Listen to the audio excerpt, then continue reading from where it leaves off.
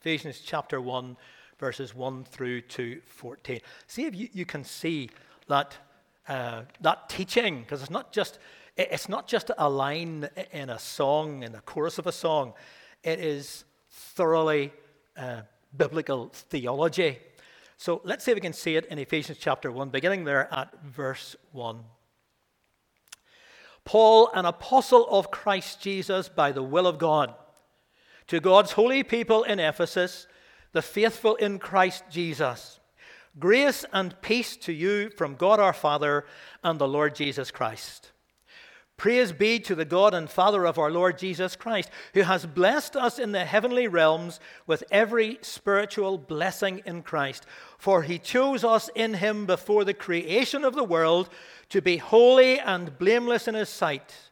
In love he predestined us for adoption to sonship through Jesus Christ, in accordance with his pleasure and will, to the praise of his glorious grace, which he has freely given us in the one he loves.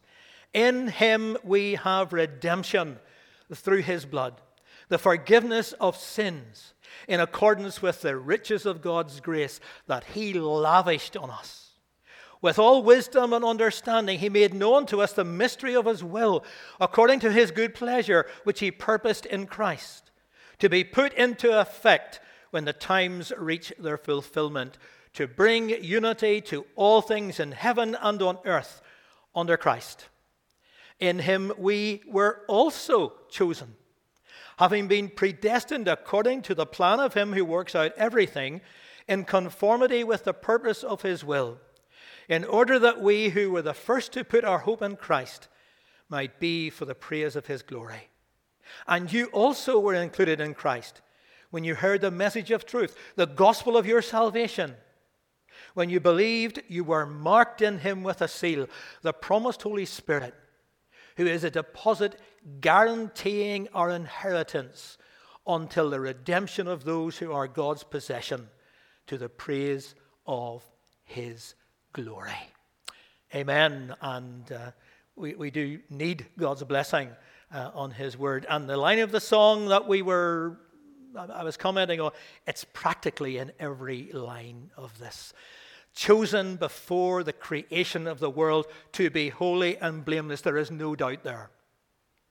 Whenever you received your salvation, the gospel of your salvation, and you believed, you were marked in him with a seal, the promised Holy Spirit, who is a deposit guaranteeing our inheritance until the redemption of those who are God's possession. When Jesus comes, it's all done. And that's where we are this morning. You see a thing up on the screen there. There's actually two titles there. The main title is You've Got It All. I was very sad after having put my name down for the 3rd of September. Then I was told we were doing Ephesians. And therefore, you need to do a bit of an introduction as well as actually preach on the passage. One particular famous preacher I would listen to a lot, I looked up to see what he said about Ephesians 1 to 14, and he has 10 sermons on that passage. I do not propose to preach 10 sermons, nor do I intend to conflate 10 sermons into one sermon, or you'll still be here for the barbecue next week. So we'll try and work our way through some of the aspects of this passage. The other title is Location, Location, Location. I'm sure you've seen TV programs with names like that, because one way of looking at Ephesians, or Ephesians chapter 1 certainly, is by considering the idea of location. When you assess the value of a piece of property, it's not only the bricks and mortar which are taken into consideration, but the location. And this can, you may or may not know, maybe you haven't tried to sell a house or buy one recently, this can up the value of a property by colossal amounts. I said I was in Cornwall for 9 or 10 days on holiday, and I think it was a week ago yesterday, we were in a place called St. Mawes. Anybody ever been in St. Mawes, Cornwall? Oh, you sad people. Oh, one, you sad people. you have missed a real treat. It is a most gorgeous, gorgeous place. Well, it is when the sun's shining. And it was a beautiful place. And I was waiting on some of the rest of the family coming, and I was at the window of an estate agency. And I was looking at the eye-watering prices of property in St. Mawes. One house was what you and I would call an end terrace. An end terrace. I mean, I don't know how you describe a building. I put down here in my notes just an average size. I don't know what an average size house is, but it wasn't very big. It was £750,000. So if you're thinking of moving to St. Mawes, Cornwall, I mean, that's what you're facing. Needless to say, that estate agency did not have a queue at the door because all the other properties in the window were in that region as well. So the location matters. The location matters. Now, spiritually speaking, it's a bit like that when we move from one kingdom to another, because that's what becoming a Christian is about. We move from one location to a new location. We move from the location of the kingdom of darkness and sin and self and under the authority of Satan. We move to the location of the kingdom of God. It's a new territory. It's a new place. It's a new house to live in. And we do that through believing in Jesus. And that new location is the kingdom of God. And it's all righteousness and light. Now, the trouble is, and this is the reason why Paul writes certainly the first part of Ephesians, in fact, all of Ephesians, this is the reason he does that. The trouble is that because we don't actually realize how valuable this new location is. We don't realize how valuable it is to be a citizen of the kingdom of God, to be a member of the household of the living God. We don't get the best benefit from it, and we lead troubled Christian lives. I have 2 books in here, which I recommend if you're really serious about the letter to the Ephesians. Here are 2 books.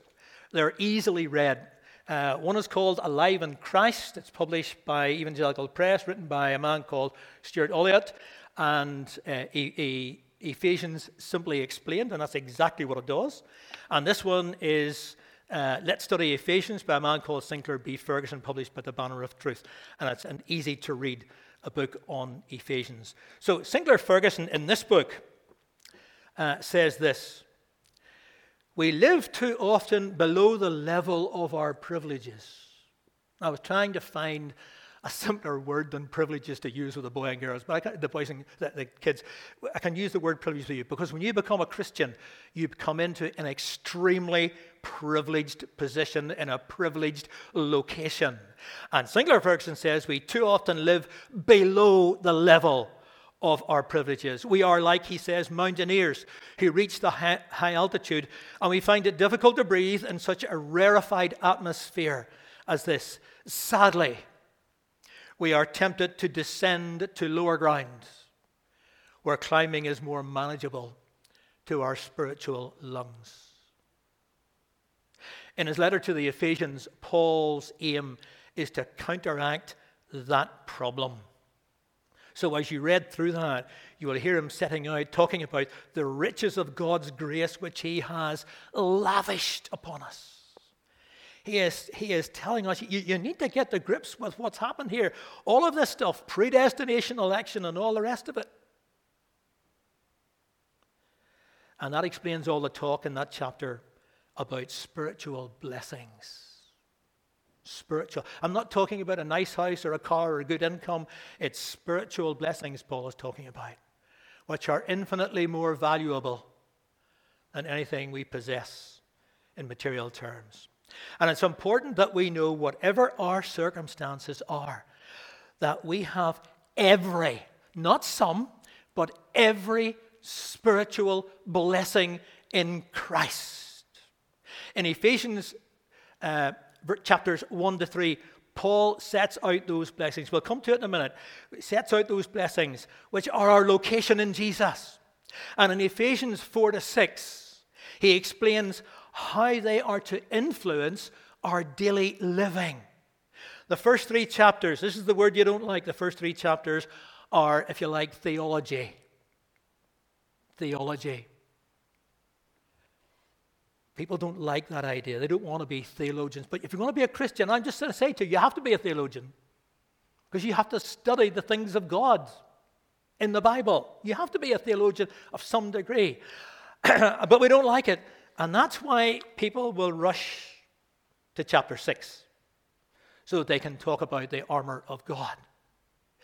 But the armor of God is meaningless unless you've studied chapters 1 to 3 and studied the theology in 1 to 3. The second half of the letter naturally flows from the first half. Hence, we read at the beginning of chapter 4, after Paul has dealt with the theology, he says, as a prisoner for the Lord, then, now the then means in view of everything I have written in chapters 1 to 3, then I urge you to live a life worthy of the calling you have received. And the calling you have received is included in all those blessings he talks about in the first chapter and in the 2 and 3. So that's a kind of an introduction to the letter. Let's move on to 3 things I want to say. I see my map has popped up on the wall. You might not be able to read it. I find it difficult to get enough on the page that's still clear. 3 things.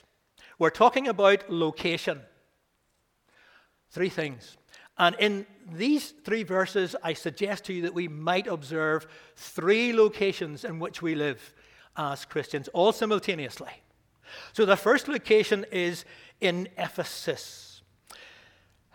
In the first three verses there, in verse 1, Paul, an apostle of Christ Jesus, by the will of God, to God's holy people in Ephesus. That's the first location.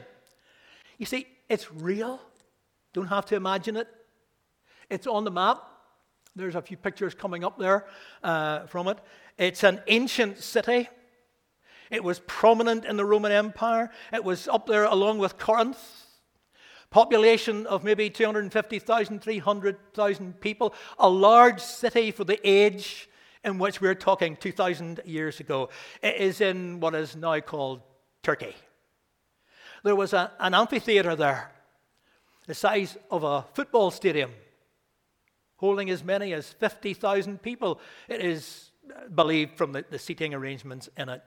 It's mentioned in Acts chapter 19. I suggest to you, if you're going to take Ephesians seriously, you should also go back and read maybe from Acts chapter 15 with particular emphasis on 18 and 19 and 20, because that's where this all comes from.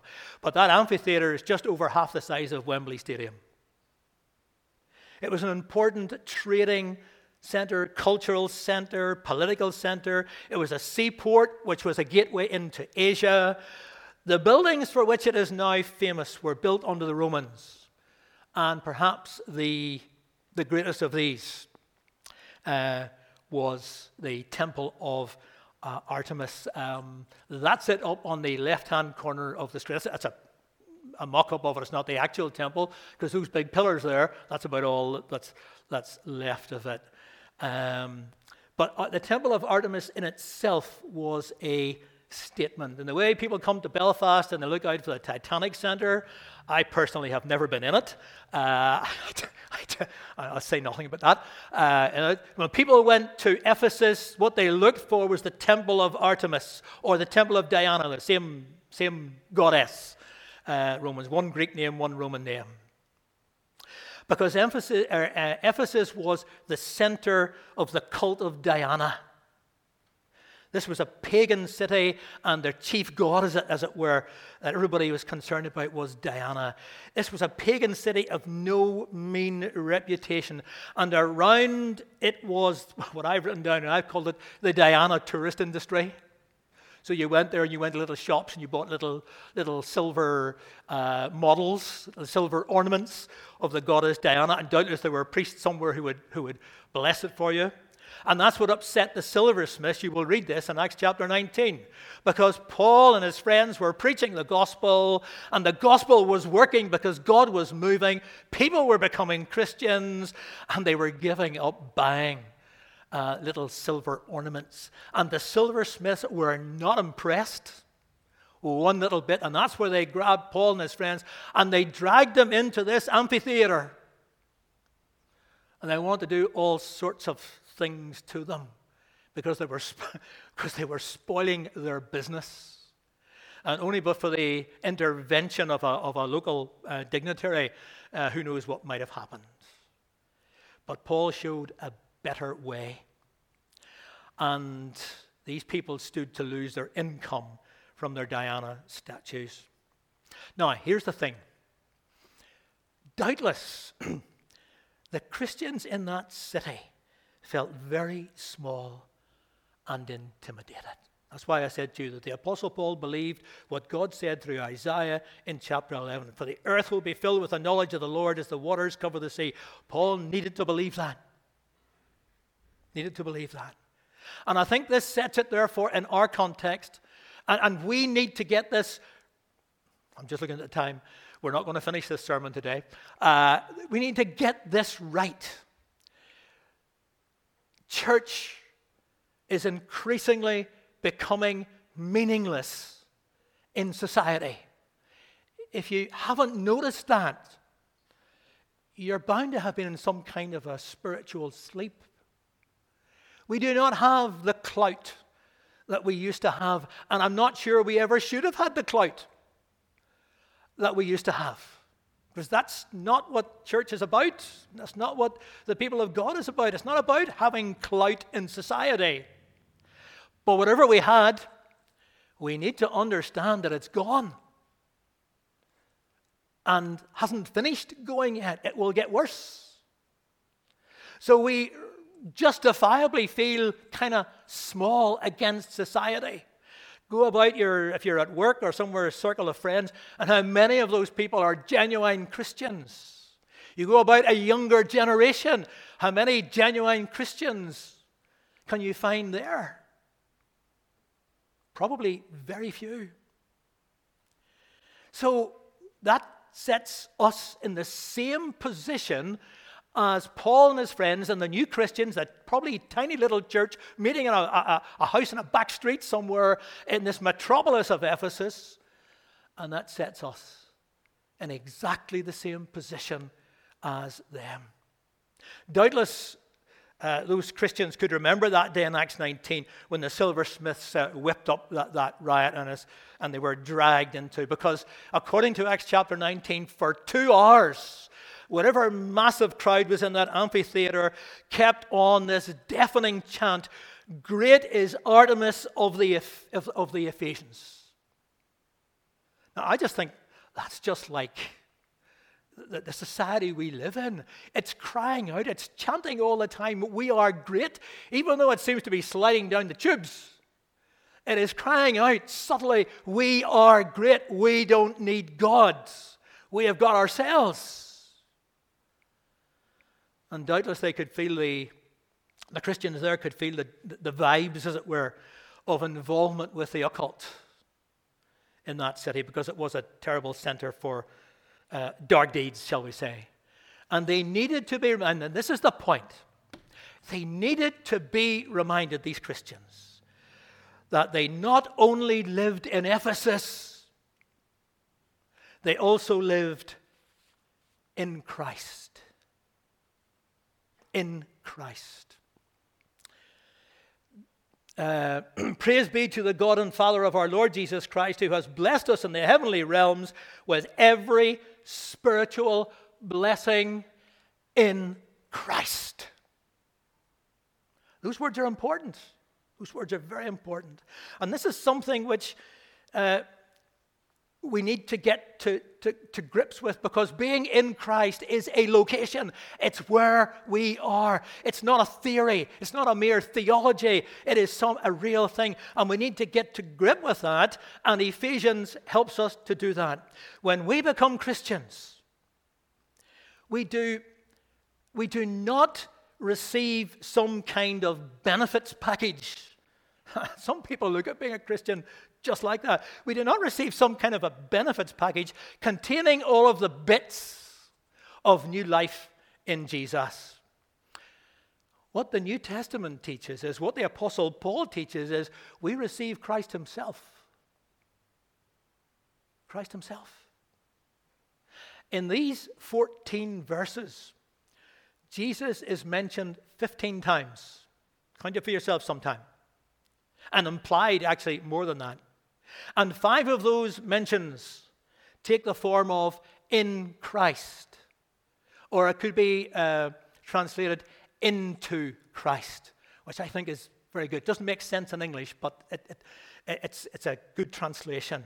Meaning that we are united to Christ. We are united to Him.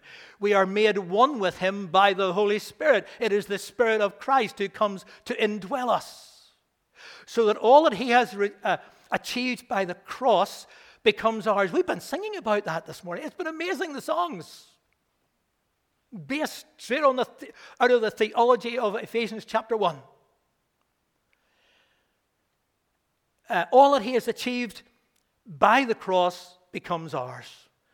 Paul teaches that we died with Him, were raised to new life with Him, have ascended with Him, reign with Him, and will be with Him when He returns to glory. Those are blessings, all sort of mentioned in this passage. And they all are ours. So that's why Paul writes to these Ephesians in chapter 1, in verse 3, and he says, who has blessed us in the heavenly realms. One way of looking at this is really simple. It means that we are already citizens of heaven. It's a done deal, folks. It's a done deal. If we have believed, it's a done deal. We have moved from the kingdom of darkness to the kingdom of Christ, the kingdom of God, and that is our new location. Done deal. That's why I give this sermon the title, We've Got It All. That's what Paul is saying. We've got it all. It means that we're citizens of heaven. We have received all the benefits and privileges of heaven because we are joined with Christ. What's His is ours. And they became ours at the moment of our conversion. And that means that in our spiritual location, we are seated, as it were, on a high hill, if you like. And from that location, we have a good view of Ephesus, which, of course, is anywhere you and I happen to be. It's a picture. And to reassure his readers, Paul points out that all who believe have been marked in Christ with a seal, the promised Holy Spirit. Our location, or our status, if you like, into Christ will never change, and it will never deteriorate. The presence of the Holy Spirit in our lives is God's guarantee that we cannot be more treasured or more important to God than we already are. We are His forgiven children. We call the Creator of the universe our Father. His Spirit lives in us. And that isn't all going to go away. It's forever. We have been lavished with the secrets of life. That's what the mystery thing is about there in verse 9. We're supposed to go on to that in the last point, but I don't think we will be today. Too busy on the second one. We have been lavished with the secrets of life. And these are staggering things. You know, when we talk about amazing grace, this is what we're singing about. This is what we're singing about. Our chains have gone. Yes, they've gone because all these things have moved in and taken over our lives. If we are Christians, we have got it all.